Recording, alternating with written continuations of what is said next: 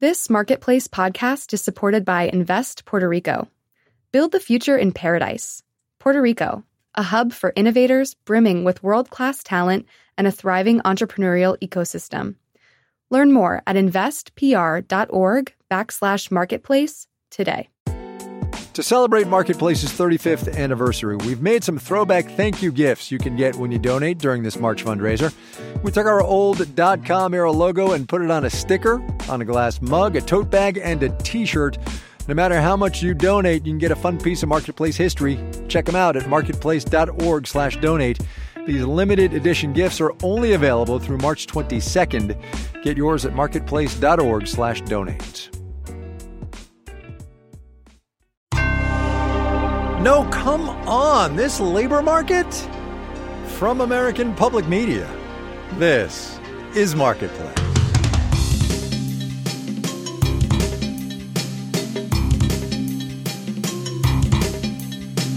In Los Angeles, I'm Kai Ryssdal. It is Friday today, the second day of February. Good as always to have you along, everybody. 353,000 new jobs. 353,000 new jobs. What are we even supposed to do with that?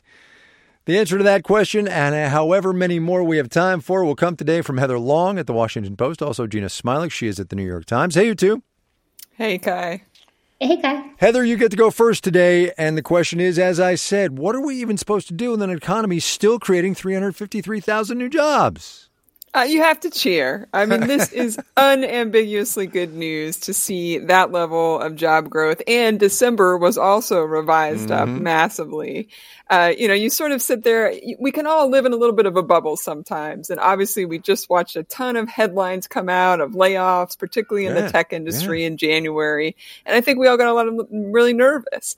And instead, you forget, as you often remind people, that there's this is an economy with 161 million workers. There's always layoffs and people leaving and also people getting hired. And we saw that today. This is a strong economy.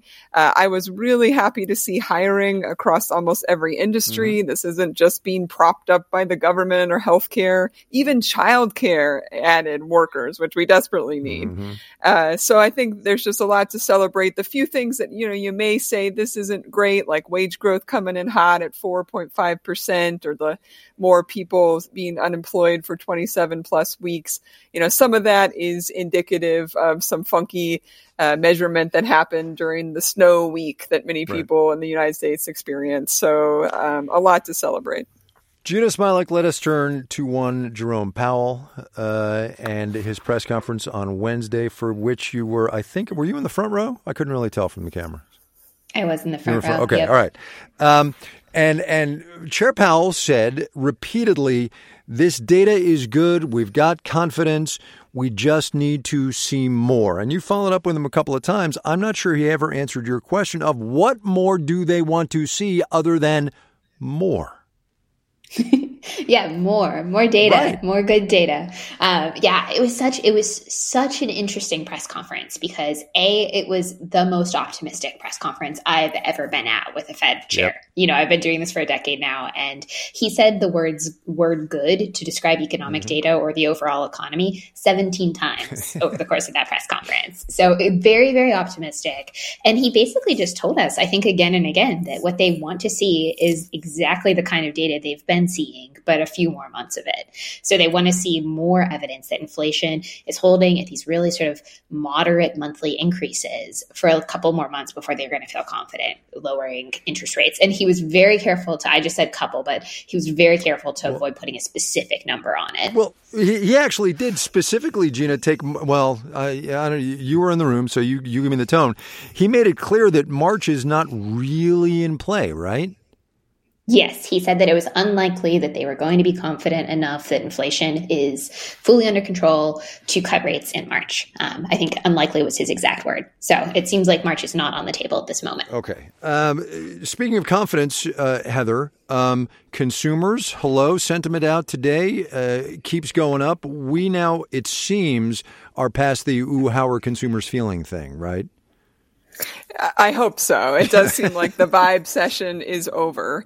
And that's good news. What you really are seeing is that people believe that inflation is under control again. And people are really starting to notice that wages are going up for most people a lot faster than inflation. 4.5% wage growth in the past year and 3.4% inflation. That's a pretty outsized bump. So people are starting to notice. Now, you do sort of still sit there and scratch your head a little bit. The the average for the past 40 to 50 years on those consumer confidence statistics, we are still below that long run average. So you sit here and we talk about what a strong economy is. Fed Chair Powell on Wednesday said, let's be honest, this is a good economy, right. And yet people still rate it below average. But hopefully they will continue to really feel that they are getting better off despite all the tumult.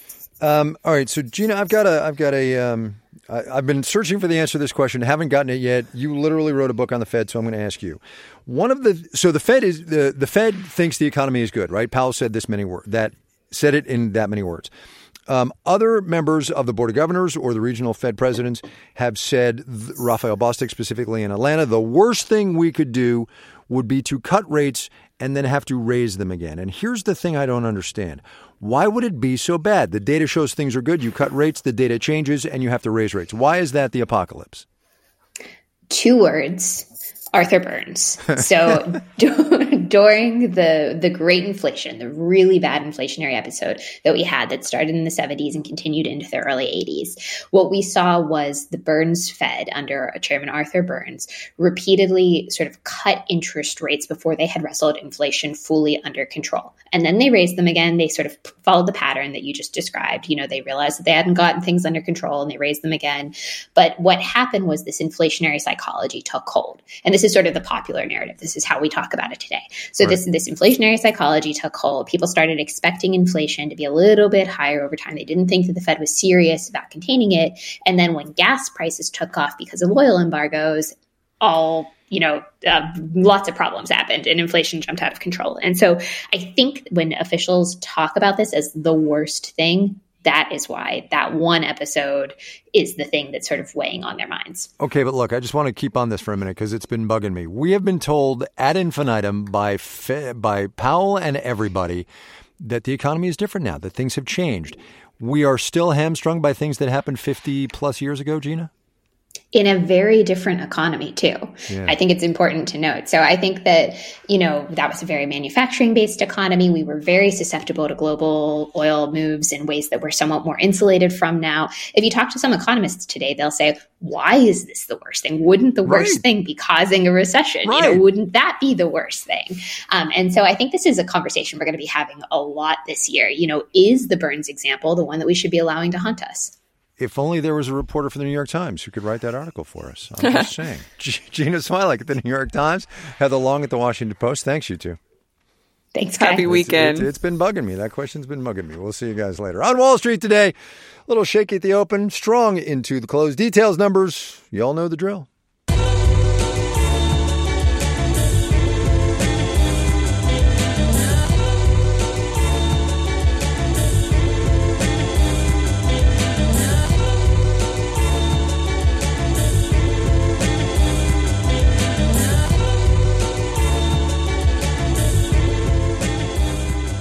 All the insight and analysis from Gina and Heather just now aside, there are some things the job report just can't tell us. For one thing, what it's like for companies trying to find workers right now and workers trying to find jobs. Because over the past couple of 3-4 years, a lot has changed on both sides of that equation, and that can make the matchmaking process tough. Marketplace's Sabri Ben-Achour and Kristen Schwab take it from there. For a lot of 2023, companies felt like recession was lurking around the corner, always just a few months away. Maybe not, but maybe. Felt like we were walking a bit on eggshells, right? Everyone was holding their breath, waiting for something to happen. John Asdell is a vice president at recruiting, staffing, and talent firm Robert Half. He says employers thought maybe we should not be hiring quite so much. For applicants, that can be frustrating. Take Frederique Bazin, who's 49 and lives near Boston. She was laid off from her job in marketing and commercial strategy last spring. Since then, I've applied to 106 jobs. She's gotten rejection emails from about half. A quarter of them they go into a deep black hole. And then maybe another quarter, there's been some level of engagement. When Bazaine does get an interview, the process is long, like this one job she's a finalist for. Over months, she's met with multiple executives and given a panel presentation. Then last week, the company paused hiring. I may have spent in total maybe 25 hours on this role that is now pushed out another 6 months. It's hard to know why. She wonders if they're keeping her on the sidelines while they look for someone younger or someone who costs less. The sad truth is, a lot of companies do not really care about how the hiring process feels to applicants. Some organizations never have a challenge hiring. Susan Lamott is CEO of consulting firm Exacquio. Maybe they have a strong brand or just never have a lack of people applying. They're the ones that seem to deprioritize candidate experience. And some companies may have thought that as the labor market cooled, they were about to get the upper hand, says John Asdell at Robert Half. They go out into this market expecting there to be probably more applicants than there were in 21 and 22. And I think that they're somewhat disappointed. Employers with pent-up desire to hire assumed they'd have the pick of the litter this year. Turns out they are the litter. Really talented candidates are getting multiple offers when you're trying to hire them. It's still competitive. But it's more competitive for job seekers, too. With remote work, there are more opportunities, but that means going up against more people. Career coach Eliana Goldstein says when that happens, employers can make remote work for their bottom line. So you're based in New York and I'm going to hire someone in Birmingham, Alabama, and be able to pay them a potentially lower salary. That's going to be advantageous. So in some ways, it sounds like both employers and job seekers feel a little powerless. We can't measure feelings, but we can measure who technically has the upper hand, at least very broadly. Aaron Sojourner, a labor economist at the Upjohn Institute for Employment Research, has a number for it. It's called the labor leverage ratio. You take the number of employees who quit, who are saying, take your job, I don't need it, and divide it by the number of employees who are fired, where the employer is saying, we don't need you. And that ratio is sort of at a record high. Meaning employers need workers more than workers need employers. But looking for a new job, trying to hire a new person, these are just things that are hard, maybe even unpleasant parts of life. No matter what the labor market numbers say. In New York, I'm Kristen Schwab. And I'm Sabri Benishore for Marketplace.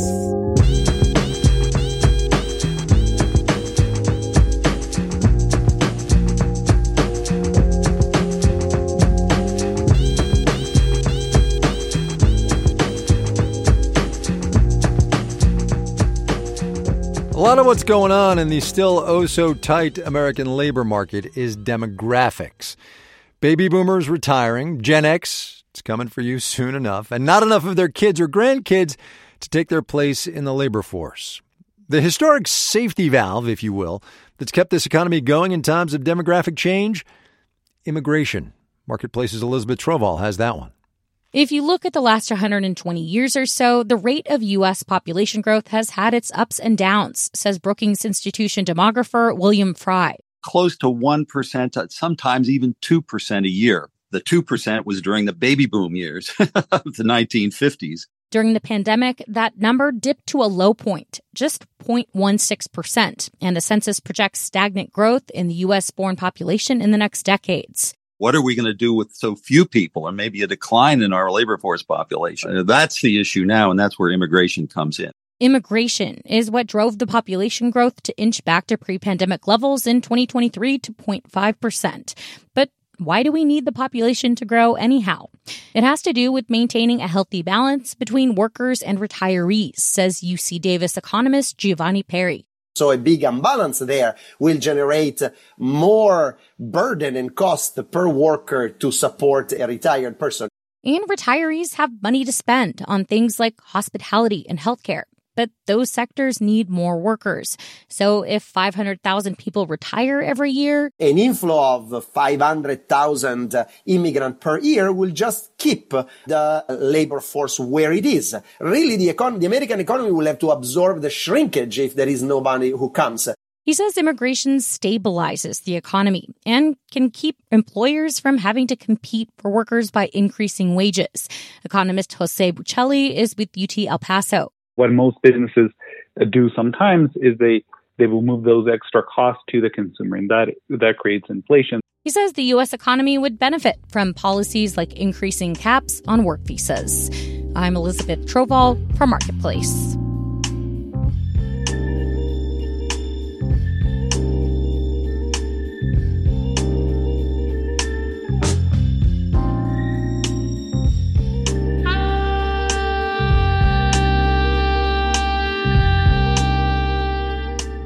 Coming up. It's the show about nothing, but it's really the show about just how everything in your life can be funny and comedic. Seinfeld and the law. But first, let's do the numbers. Dow Industrials up 134 points today, 0.4%, 38,654. The Nasdaq jumped 267 points. That's 1.75%. 15,628. The S&P 500 increased 52 points, just over 1%, 49 and 58 there. For the 5 days going by, the Dow gained 1.4%. The Nasdaq lifted 1 0.1%. S&P 500 also up 1.4%. Today is Groundhog Day. No, I won't do it again. And the renowned Punxsutawney Phil has forecast an early spring. According to the National Oceanic and Atmospheric Administration, he's been right about 30% of the time in the last 10 years. But let's be optimistic here, shall we? Look at some spring-related stocks. 1-800-Flowers beat expectations on earnings, wilted 0.4% today. Sprout Social, which develops social media management software and tools, dropped 0.25%. Fuel distributor Sunoco, ticker symbol SUN, S-U-N, get it? Shined up 1 0.1%. You're listening to Marketplace.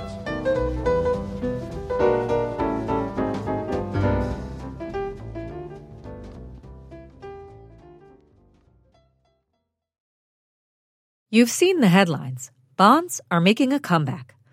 But if you've ever tried to invest in bonds, you know what a clunky, complicated, broken experience it can be. That's why at Public, we took fixed income and fixed it. Now you can find, evaluate, and buy thousands of bonds with an investing experience designed this century. We started at the beginning, reimagining the bond screener with an intuitive design that helps you zero in on the exact kinds of bonds you're looking for. Then, we made it easier to evaluate each investment opportunity with better data in the places you need it most. Finally, we made investing in bonds as straightforward as stocks or any other asset. Add fixed income to your portfolio with corporate, treasury, and municipal bonds. Go to public.com/marketplace to get started. This podcast is sponsored by Public. Full disclosures can be found at public.com/bonds. This is Marketplace. I'm Kai Ryssdal. Here's a data point on climate change and how hard it's going to be to really get a handle on it, but how easy some of the steps might be. More than a third of this country's greenhouse gas emissions come from buildings, among which buildings is your home. That's one reason why there's money from the Inflation Reduction Act for homeowners to replace gas appliances and install solar panels and replace old windows with more efficient ones. But there's also a movement to cut those emissions in home construction using eco-friendly building materials and methods. And some developers are now in the business of creating net zero homes that produce as much energy as they consume. KCRW's Kaylee Wells toured a couple of very different houses in California to see what that looks like. Let's start with the luxurious home. Behind the drought-tolerant gardens on this Malibu property, the zero-carbon home is a 16,000-square-foot mansion. Floor-to-ceiling windows, ocean view, infinity pool. It could be yours for just under $29 million. Here to show it to me is a man who's made a career out of this zero-carbon home thing. Oh, it's so important to me. The developer, Scott Morris. He starts out showing off the climate-friendly concrete used for the foundation. A lot of the low-hanging fruit items, such as the concrete, is cost-neutral. Meaning this planet-friendly material doesn't cost extra. And it's stronger and better than conventional concrete. There's also higher hanging fruit. The ceiling and decks are made from sustainably sourced recycled or reclaimed wood. The fireplace is special, too. The flames are a convincing display of LED lights and water vapor. So can I just put my hand in there and nothing bad's going to happen? Absolutely. So kids love this. The home itself is net zero because it's next to impossible to build anything that releases no greenhouse gas emissions. But some parts of the house, like this wood in the ceiling and decks, store carbon, canceling out the emissions. It should altogether equal zero. Okay, innovative, sure, but a Malibu mansion, it's not exactly in budget for most of us. So let's check out house number 2. In a quiet, middle-class neighborhood 40 miles up the California coast in Ventura, there's a much humbler 2,000-square-foot home that's just as eco-friendly. Yeah, do you want to see the rest of the house? Sure. Should we just at least... Sometimes a net-zero home can actually be less expensive to build than a typical single-family home. We wanted it to look as normal as it could, to essentially appeal to anybody that would want to live in a neighborhood like this. Dylan Johnson is the design architect who built it. He opens up a tiny peekaboo door in the hallway wall. Behind it is a small glass pane. Yeah, so this is what we call a truth window. Inside the wall, there's no wood, no metal studs, no cotton candy-looking insulation, just... rice straw from the Sacramento Valley, about a day's drive away. That's right, bales of straw. Inside and out, it looks like a typical stucco and plaster house. Straw bale houses are eco-friendly for a few reasons. The straw stores carbon, and it makes for great insulation, so the energy bills are cheaper. Johnson wouldn't say exactly how much it costs to construct, but says it's roughly the same price as a standard home of the same size. The idea for this house came from its owner. I don't know. I've had an idea about straw since the 60s. Yvon Chouinard. He's most famous for founding Patagonia, the clothing company that says it's on a mission to save the planet. And that includes cutting down fewer trees. These forests are our lungs. He believes one of the biggest problems in construction is the inertia to change what we've done for so long. So he had this parcel of land, and he thought, let's build one out of straw bale and prove what a good house it is, and maybe we can encourage other people to do the same and stop cutting trees. The home's architect, Dylan Johnson, says there's often less engineering in a straw bale house. We kind of need to open our eyes to simple, low-tech, already existing things you can do. If anything, this house is lower tech in many ways, the construction of it, than a new stick-framed home. Johnson says using the basic tools in nature can be the key to making a climate-friendly home.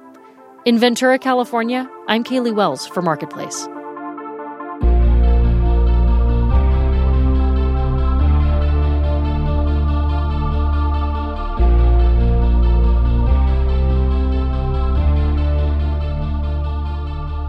As happens every January, a bunch of new laws went into effect last month in a bunch of states, including one in New Jersey that's become known as the Seinfeld Law, as in that Seinfeld. I'm sorry, excuse me 1 second.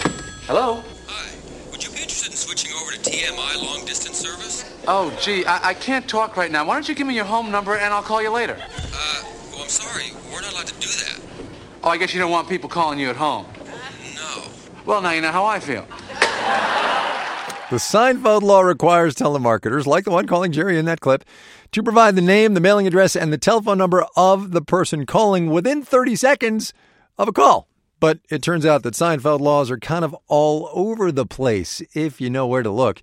Here's today's installment of our series, My Economy. My name is Aaron Schreiber. I am an attorney in New York City, and I am the co-creator of Seinfeld Law. Seinfeld Law is a blog that my brother and I started in law school that takes Seinfeld episodes and uses the wacky plot lines to break down legal issues, and also uses our legal knowledge to break down all the wacky adventures of the Seinfeld characters. Nobody remembers the exact timeline of the story, but the general consensus is that my brother and I and a few friends in law school were joking around one day and started just messing around with using Seinfeld plot lines to try to figure out some of the legal issues that we were learning about. And then somebody had the idea of actually putting it down on paper and starting a blog.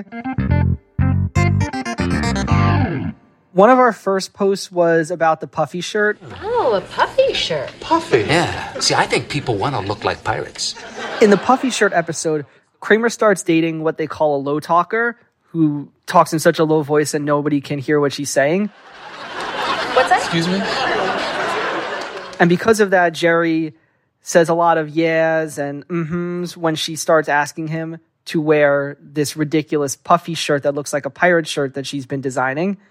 And he accidentally agrees to wear this shirt on the Today Show when he has an appearance with Brian Gumbel.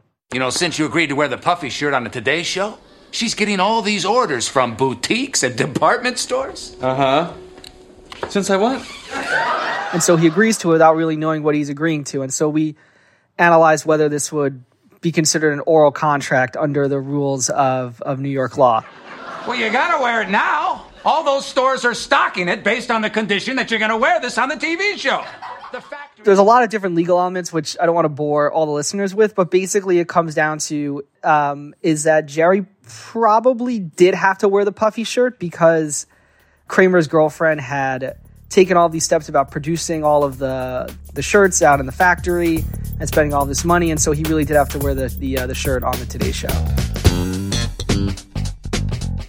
This project definitely helped us think through the different legal issues in, like, quote-unquote real life. I know they're fictional, but, like, real-life settings. And Seinfeld's a really great medium for doing that because it's the show about nothing, but it's really the show about just how everything in your life can be funny and comedic. And so here it also shows how everything in your life could be the source of a legal issue. And so seeing that play out was super valuable, especially when it came down to bar study. And when you're studying for the bar exam, it is just like the worst journey that any lawyer is going to take in their life. And to have this to be able to joke around with and see it through something that we love was just really valuable and concretizing. And then it turned out that it was also valuable for other lawyers or other students as well. People from across the country who were studying for the bar exam would email saying, hey, can you write about this? Or I saw this episode and I was wondering how you think it would play out. To be creative with the law has been really fun and self-affirming.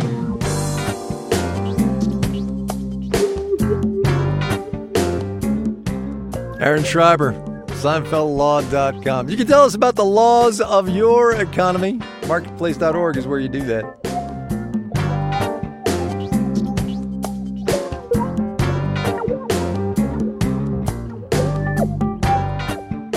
This final note on the way out today, which comes with the observation that shares of Spotify, the streaming service, were up about 1.5% today. Why, you ask?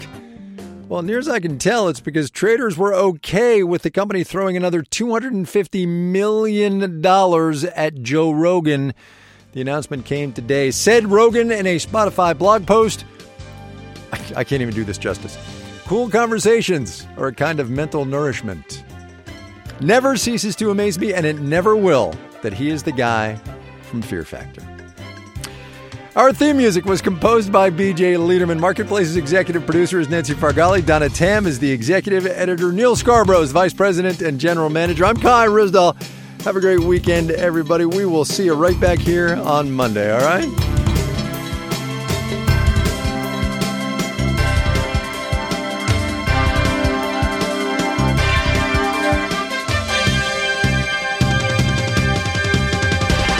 This is APM.